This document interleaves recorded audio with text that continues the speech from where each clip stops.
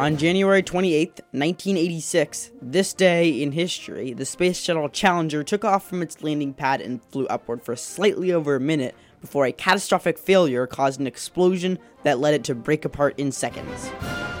This Challenger mission was significant because it carried Christian McAuliffe, a teacher and the first ordinary citizen to go to space.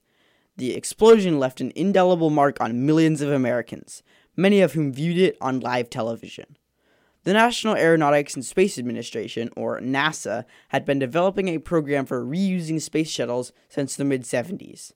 The Challenger was the second ship delivered after the Columbia, and by 1986 had already been on 9 flights.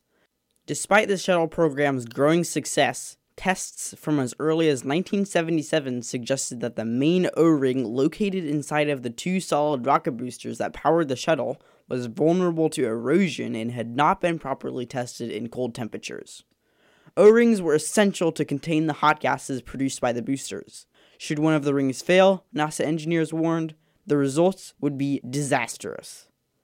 Bad weather delayed the launch of the Challenger 6 days, to January 28th. On the morning of the 28th, the temperature around the Kennedy Space Center was a record low of 22 degrees Fahrenheit.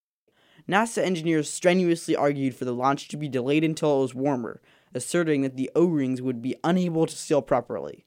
Their pleas were ignored. On January 28, 1986, this day in history, the Challenger's engines ignited as it began its liftoff.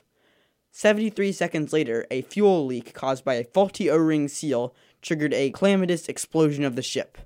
The explosion killed all 7 astronauts on board. I'm Max Colfax, and you just listened to This Day in History. This has been a production of Mendocino County Public Broadcasting, KZYX Philo 90.7 FM, KZYZ Willits and Ukiah 91.5 FM, and Fort Bragg at 88.1 FM. You can find more content like this on our website at kzyx.org, and consider donating by clicking the red donate button in the upper right corner. Thank you for listening.